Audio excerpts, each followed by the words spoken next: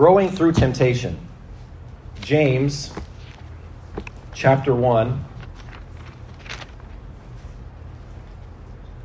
and verse 12. We're going to talk about temptation.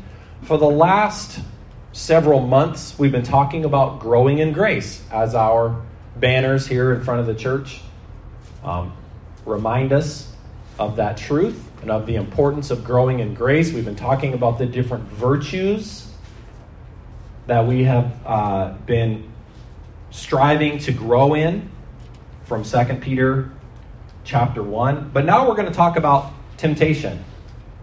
This is what makes growth difficult, is that we're tempted away from growing. Growing in grace through temptation. James 1 and verse 12. Blessed is the man that endureth temptation, for when he is tried, when he is tested, he shall receive the crown of life, which the Lord hath promised to them that love him. Let no man say when he is tempted, I am tempted of God, for God cannot be tempted with evil, neither tempteth he any man. But every man is tempted when he is drawn away of his own lust and enticed. Then when lust hath conceived, it bringeth forth sin, and sin, when it is finished, bringeth forth death. Let's pray together. Father, I thank you so much for an opportunity to preach your word. I pray that you would help me now to say those things which should be said, to not say anything that would be a distraction from what you want to do in our hearts. Help us to grow in grace. Help us to understand a bit more about temptation, where it comes from, and how we can grow through it. We love you. In Jesus' name I pray. Amen. Every temptation is an opportunity to do good. On the path to spiritual maturity, even temptation becomes a stepping stone rather than a stumbling block when you realize that is just as much an occasion to do the right thing as it is to do the wrong thing. If we take the time to look, and I will be reading several scriptures in the lesson. You can turn there if you want to, but I will be just reading through some scriptures. But this one you can turn to if you like. The fruit of the Spirit are found in Galatians 5.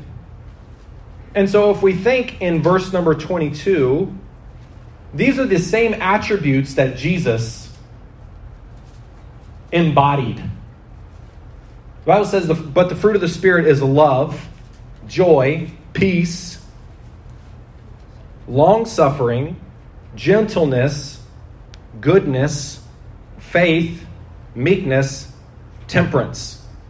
Against such there is no law. Temptation is when you are tempted to do the opposite of these fruit.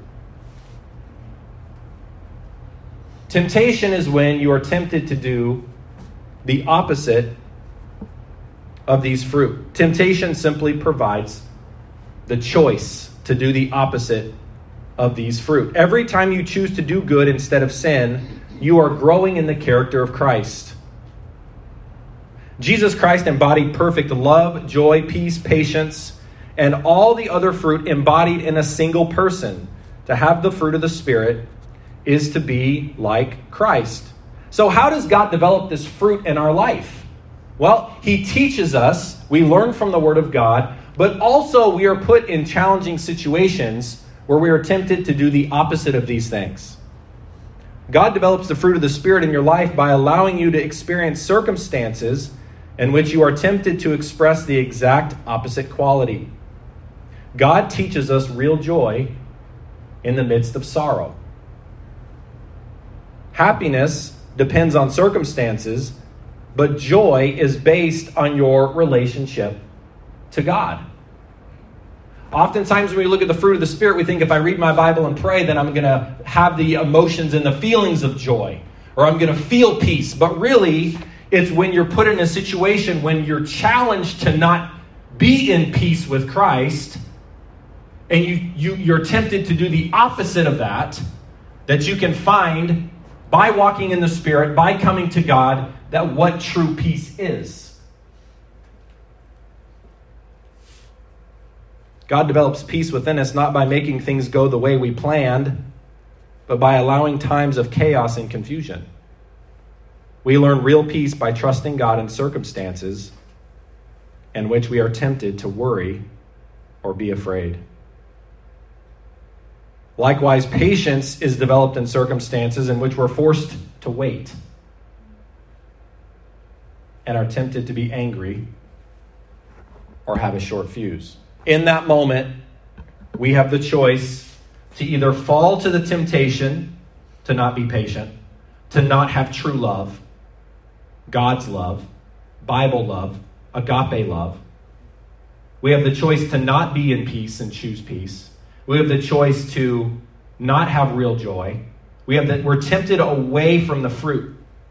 Or we have the opportunity to grow and make the right choice, defeat the temptation, not turn to anger, for example, not turn to impatience and anger, and instead say, in spite of this that's happening, and it's tempting me to have an angry reaction, instead I'm going to choose peace over here. So in order for that to take place, we kind of need to understand temptation.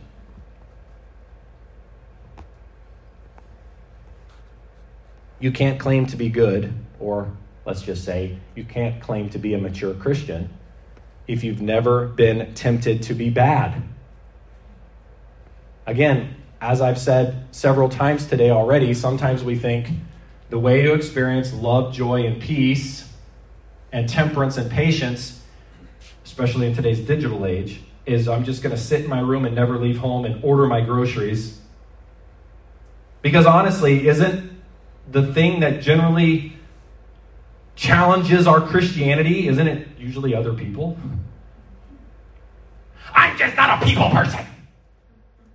That's not a Jesus statement. Right? Amen. Right? Well, Jesus is trying to teach you, it's just my personality. You know, Jesus is bigger than our personality. His grace is stronger than our personality. He's not trying to make you into me or me into you. He's trying to make all of us into him. So we need to know how temptation works. Because every time we defeat a temptation, you become more like Jesus. So we go back to James 1. And we see in verse number 13 and 14, let no man say when he is tempted, I am tempted of God. So first of all, God is not the one that tempts us with evil. Now he does test our faith, but he doesn't tempt us or try to entice us into doing sin. That doesn't come from him. It's very important for us to understand that right away. God cannot be tempted with evil, neither tempteth he any man. He doesn't do that. That's not him. Why does God put me in this situation? We're not thinking correctly about that. So in order for us to defeat temptation, we've got to understand, where's the temptation coming from? But it says in verse 14, but every man is tempted when he is drawn away of his own lust. Now we see two players here in that phrase. When he is drawn away of his own lust, he is drawn away. The drawn away by your own lust, but also drawn away or tempted by Satan. We're going to see these two things. So number one, how temptation works. Number one, Satan identifies a desire inside of you. We are sinners. If we were not sinners, sin would not have that much of a draw to us. Now we know with Adam and Eve, they were tempted, and then they stepped into it, and now they're completely vulnerable. We as a human race are completely vulnerable to sin.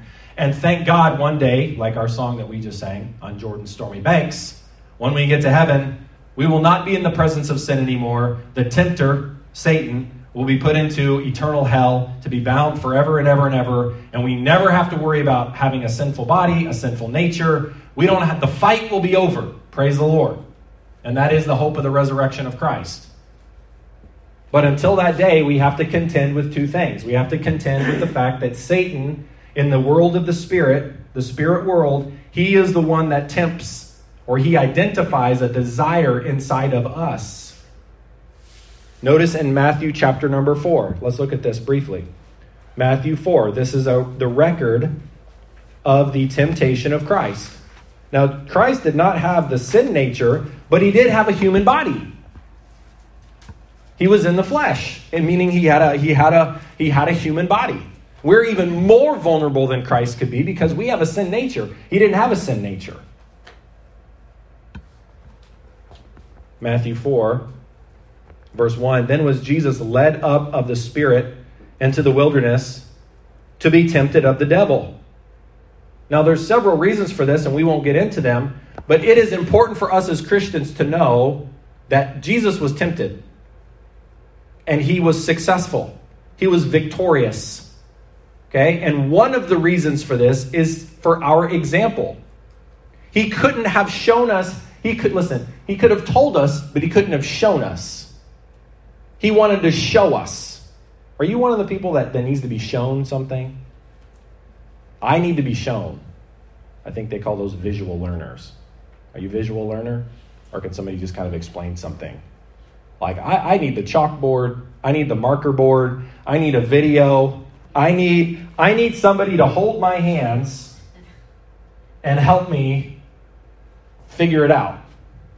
Well, Jesus came in the flesh, and he said, I'm going to defeat Satan at the cross, but I'm also going to defeat Satan's temptations in the flesh. And we can use the same methods that he used because he was in the flesh. So he shows us how to do it. But notice when it comes to Satan, he identified a desire inside of Christ. We're not going to go through every single of the temptations here. There's 3 of them. But notice in verse 2 it said, and when he had fasted 40 days and 40 nights, he was afterward a-hungered. Now I think that's putting it mildly. Hey, you hadn't eaten anything for 40 days and 40 nights. I don't know if anybody in here has done that. I wouldn't recommend it. Okay, but just, he was hungry. It says he was hungry. Hadn't eaten anything. So notice what Satan tempts him with in verse 3. And when the tempter came to him, he said, now again, what's Satan's name here? What's he described as? The tempter. God doesn't tempt people. He's not tempting us. Okay? It's Satan that tempts us. And he knows us. He knows the way human beings are. Okay? And he's observing Jesus. And what does he come and tempt him with? A desire that was inside of him. What was the desire? Food. He was hungry. Okay, so let me ask you something. What desire do you have inside of you? No. By the way, is being hungry for food a sinful desire? No. Because Jesus had this desire inside of him, that wasn't sin. Satan was trying to trick him to fulfill the desire inside of him in a wrong way. Hunger is a good desire. It's a normal desire. Thirst. Wanting pleasure. There's nothing wrong with that if you fulfill it within a correct way.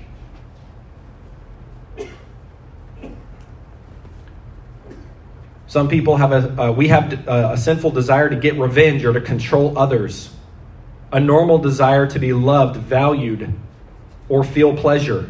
And there's always a temptation to try to get us to try to fulfill that desire in a wrong and sinful way. Always be aware of shortcuts. They are often temptations. Get rich quick.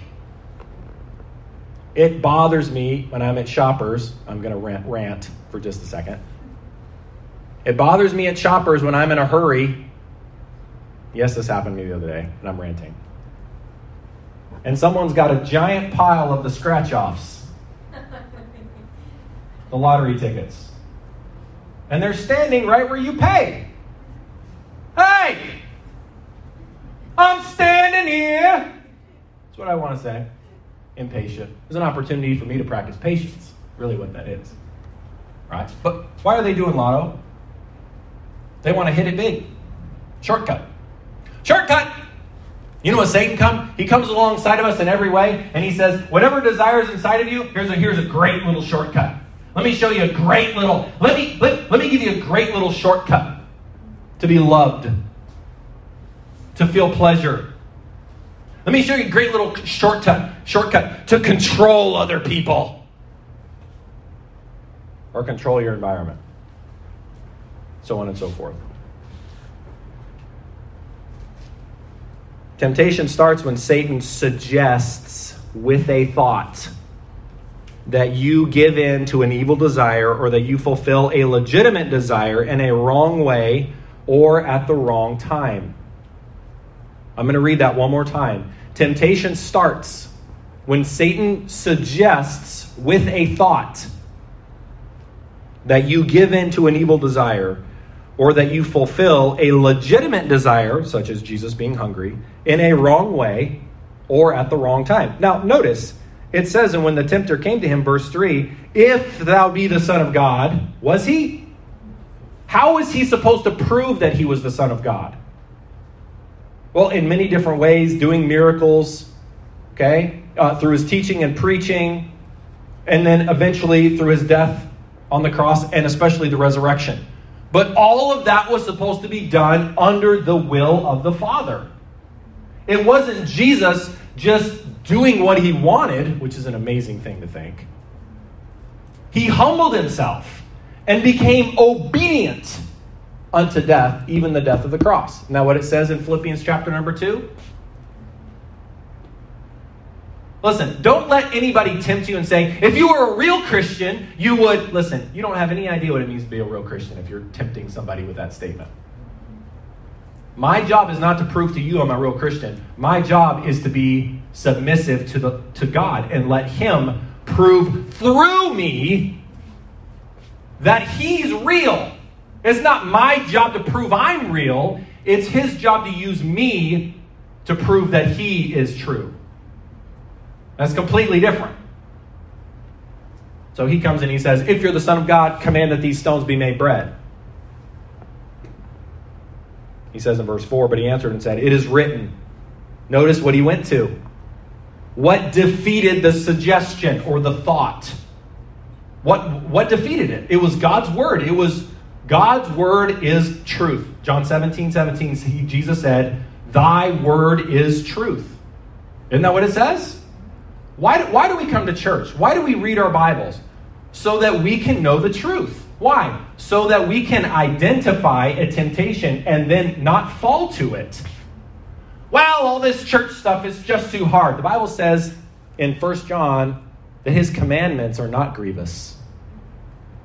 What gives someone a more difficult life? To go to church, to read the Bible, to know the scripture, identify temptation and not fall to it? Or to get frustrated with the Christian life, want to do your own thing, and then go off and live a life of sin? The people that live the most complicated and painful lives are not the Christian humbly following the Savior. It is the people who think that there is no cost to sin, that it doesn't need to be identified, and you can do whatever you want. Satan will whisper to you, you deserve it. You should have it by now. It'll be exciting. Or it'll be comforting. Or it'll make you feel better. I deserve to feel better. And you can find all kinds of marketing ads, all kinds of philosophy, and all kinds of friends, and all kinds of voices that will tell you, you deserve it. God is not trying to give you a life you don't deserve. He's trying to protect you so you can live a spiritually abundant life that will not hurt you. It's like a child playing in the middle of the street, screaming at mom and dad, I deserve to do what I want! In such a crazy, dangerous place. That's what we do. Well, how do we get to the point where we believe that living dangerously in a sinful life is somehow freedom or somehow the best thing for us? Well, Satan suggests a thought. He tempts us. But how does he do that? He identifies a desire inside of us. Hebrews 3:12 says, take heed, brethren, lest there be in any of you an evil heart of unbelief in departing from the living God. Temptation always starts in your mind, not in circumstances. Let me say that again. Temptation starts in your mind, not in your circumstances. Yes, we can put ourselves in circumstances that make the temptations even more intense and even more various, absolutely. But Jesus said, Mark 7, verse 21, for from within, out of the heart of men, proceed evil thoughts, adulteries, fornications, murders, thefts, covetousness, wickedness, deceit, lasciviousness, unbridled lust, is what that means. An evil eye, blasphemy, pride, foolishness. All these evil things come from within and defile the man. Now, in Mark chapter 7, if we were to take the time and look and read all of the context, he was arguing with the Pharisees and teaching his disciples in contrast to what the Pharisees said, because they saw the disciples of Christ go and eat food without washing their hands. Now, is it a good idea to wash your hands before you eat? Absolutely. For sure. Is it a sin to eat without washing your hands? Is God upset with you? Is it a sin against God? Well, the Pharisees were claiming that. That's taking it too far. Listen, when you take our own little life rules and stretch them into a sin, isn't it amazing? The human heart desperately wants to make up our own rules. Generally, they're the rules that we enjoy doing. Right? They're the ones I kind of like for myself, and I kind of have these for myself, and then we stretch them over into, well, because other people are doing it, it's sin, and I'm good and you're bad. That's what the Pharisees were doing. And God says, actually, I'm God and I make the rules of what sin is. That's what Jesus is saying here. And he said, it's not sin for you to put something into your mouth. Amen.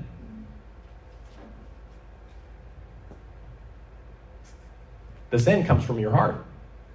And Satan comes and he identifies in each and every one of us our own desires. Now, these are broad. Jesus gives a list here. But we all have individual lives and individual backgrounds. And we're all in different places in our life. And he comes and he says, in your life stage, here is a desire that you have that may be good or bad. And here's a shortcut to get what you want.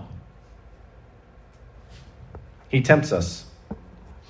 Proverbs 4:23 says, keep thy heart with all diligence, for out of it are the issues of life. Keep our heart. So the first step is Satan identifies a desire inside of you, and the next step is doubt. So desire. Number 2, doubt. What's the first one? Desire. Second, doubt. Desire, doubt. So if I'm going to defeat temptation, I can just simply ask myself, what is it I'm really wanting here? What desire has Satan identified in me? Either sinful or just not sinful, just a natural desire.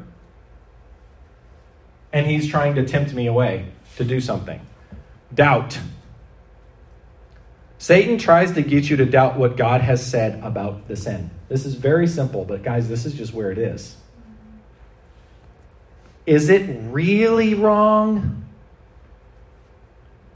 Did God really say that? Doesn't God want me to be happy? No, God's not primary concern for you is for you to be happy.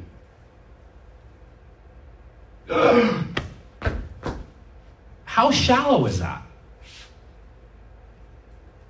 His primary concern is for us to be holy so that we can have joy. Joy is so much better. Have you guys ever eaten a freeze-dried backpacking meal? Freeze-dried? You guys are like, what is that? It's dry. It's crunchy. It's in a pouch. And you pour in boiling water. And you wait 5 minutes. And it rehydrates. And it's supposed to look like chili mac. Or it's supposed to look like lasagna in a bag. Help us. You've never had these? Don't do it. Okay? Do they taste good? Yeah. When you're hungry enough, you'll eat it. And that's, you've been walking all day with a heavy backpack and you finally get there and they're really lightweight because they've dehydrated them. So you pour in the boiling.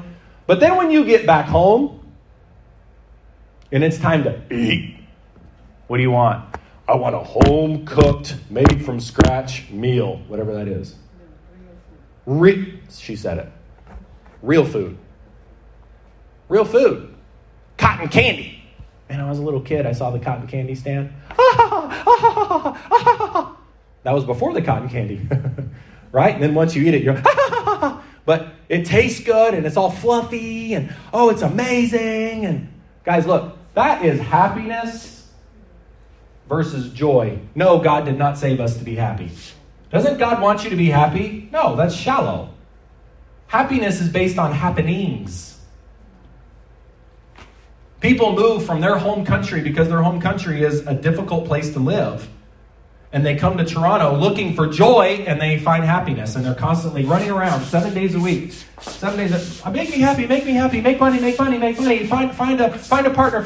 Just get a car. Ooh, there's a bigger car. There's a nicer car. There's a Lamborghini. There's this. Just happy. And they jump from happy. And I'm talking about lost people. Saved people too. But the more cotton candy you eat, the hungrier you get. And the less you realize, hey, this is just not fulfilling. I am not satisfied.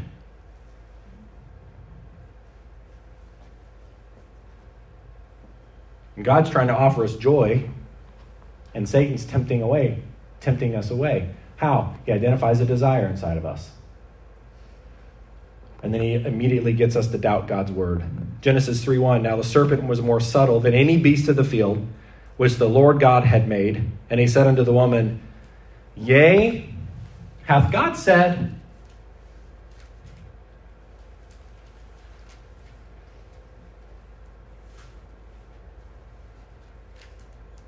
What's he doing? He's shedding doubt on God's word. We will not fall to the temptation if we don't doubt. We have to doubt. Okay, and in a secular place like this, many people grow up without the knowledge of God at all, without the knowledge of God's word at all. Nothing is wrong. Nothing is wrong. What is wrong? It's a very short list. Murder, okay, that's wrong. But the list of what is actually really wrong is very short. God's list is different. God's list is different than my list. It's very difficult to grow as a Christian if we're not willing to learn God's list.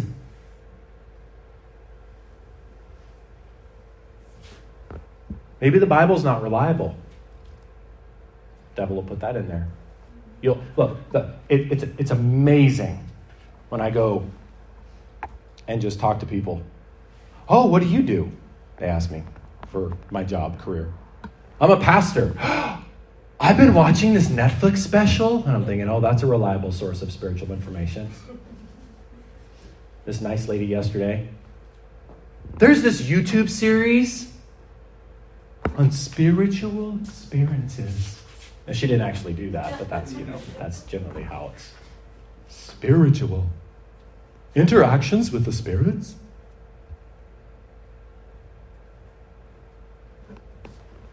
Maybe I'll find my own path of religion. Look, if we're looking for reasons to not do what God wants, you can find them. You can find them. And you can find a whole bunch of so-called friends who will back you up. Doubt. Number 3, deception. Deuteronomy 11:16. Take heed to yourselves that your heart be not deceived, and ye turn aside and serve other gods and worship them. Galatians 6:7. Be not deceived. God is not mocked. For whatsoever a man soweth, that shall he also reap.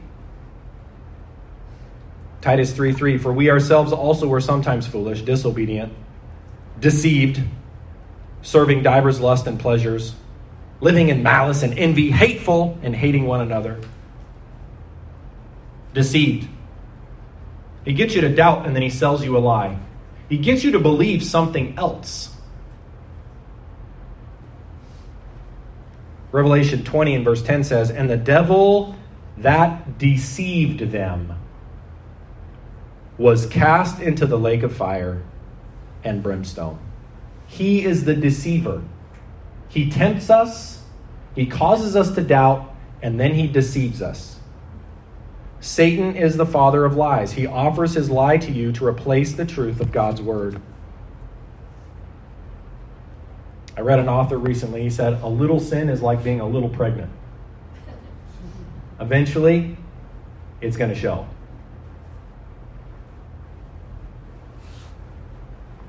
And the last one is disobedience. You finally act on the thought you've been toying with in your mind. Now, this may all happen over a period of seconds, in some cases nanoseconds. Sometimes it can take months and even years in some cases. There's the desire inside of it. I'm just picking something random. A guy in midlife or a woman in midlife. There's a desire inside of her or him. Is this all my life's going to be? Is this all I'm going to do? I want to experience more. And then they find messages out there, or they watch movies that suggest, or they listen to this and they listen to that, and all of a sudden they begin to doubt, well, maybe you're not really supposed to stay with your spouse for the rest of your life, and maybe I really could go out and experience more, and maybe I will go, and I will, and maybe I won't, and maybe I'm this, and maybe I'm that. We have a distant friend that we know, youth pastor, wife just left.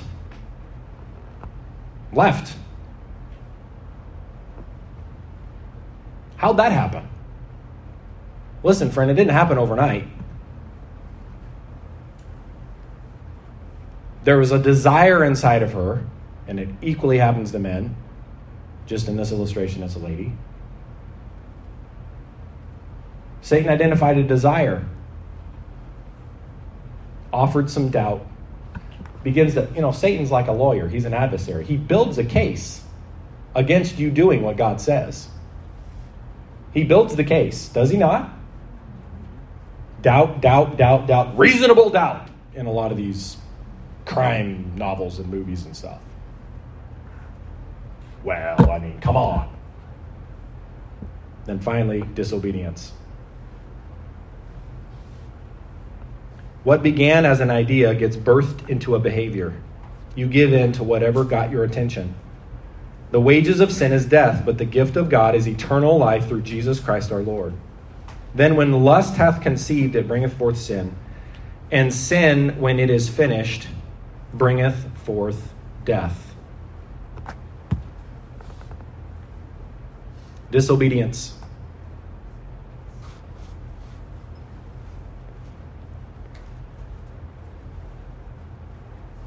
That's the bad news. I'm going to give you 3 quick points, really quick, on overcoming temptation. And they're from their passage in James 1. Okay? It's important to know the process of temptation because we can blame it on a lot of things. Politically, countries want to blame it on a political system. Well, this political system is better than that political system. Okay? And Some people want to blame everything on the environment. Something that was kind of prevalent way back in the day was different cultures. And they would blame it on a culture. But again, God's saying all of us are sinners. The desire is inside of us. So overcoming temptation. Number 1, refuse to be intimidated.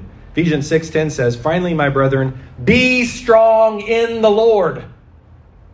Refuse to be intimidated, not in our own strength, but in His strength. Many Christians are frightened and demoralized by tempting thoughts. They feel guilty that they aren't past temptation. But sinless perfection is not a biblical doctrine. Remember, Jesus was tempted. And if Jesus was tempted, it couldn't have been sin for Him to have the temptation come to Him. It's only sin when we actually follow through with the suggestion. We are never going to grow to the place where we no longer have temptations. That's impossible. It is a normal part of being a human being in a fallen world. Be realistic about the inevitability of temptation.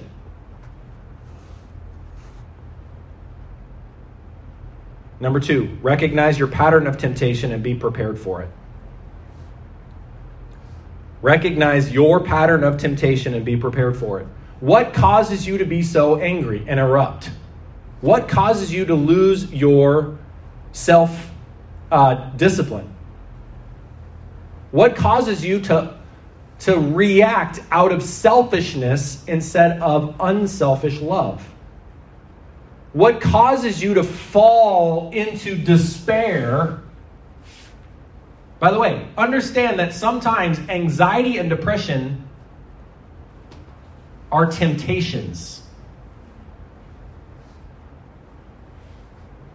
It is not always a medical condition. Amen.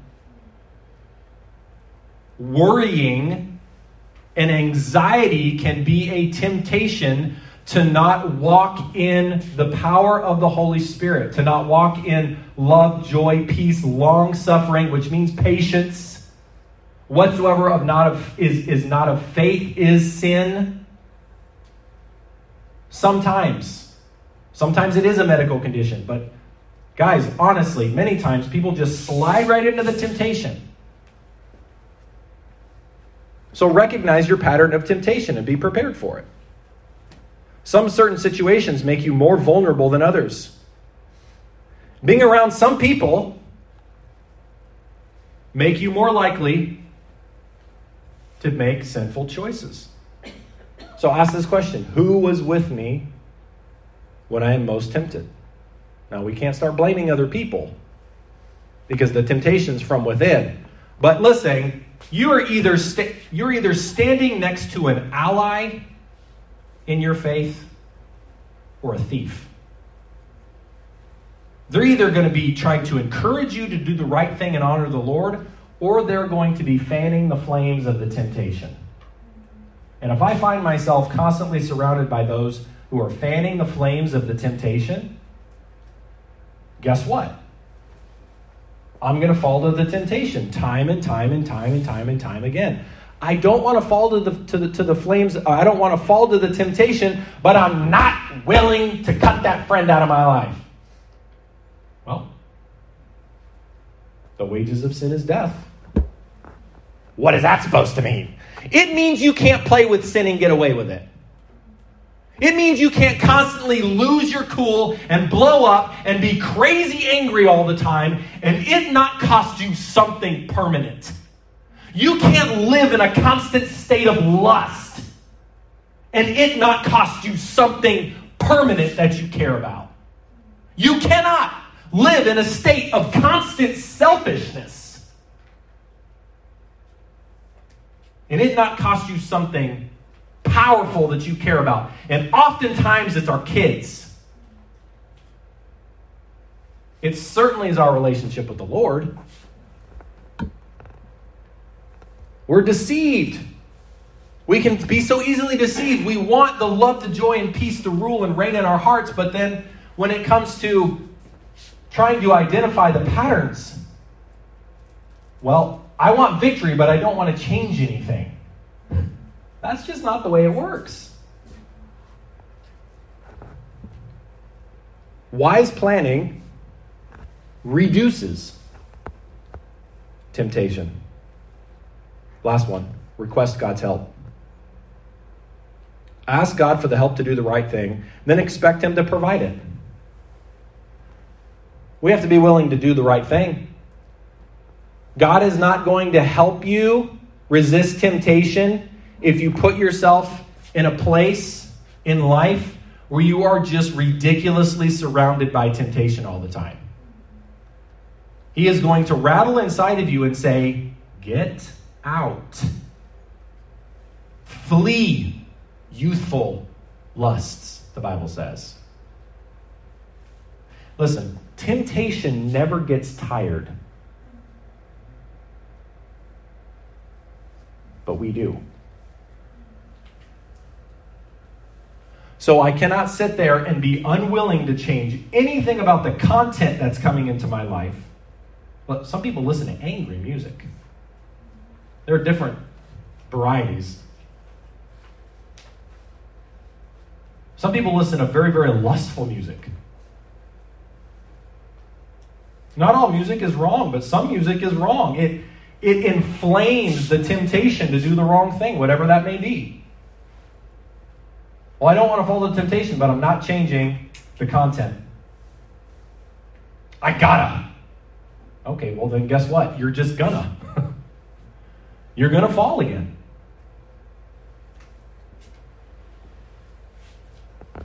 Jesus said in Matthew 26:41, watch and pray that ye enter not into temptation. The spirit indeed is willing, but the flesh is weak. Everybody bow your heads, please, and close your eyes.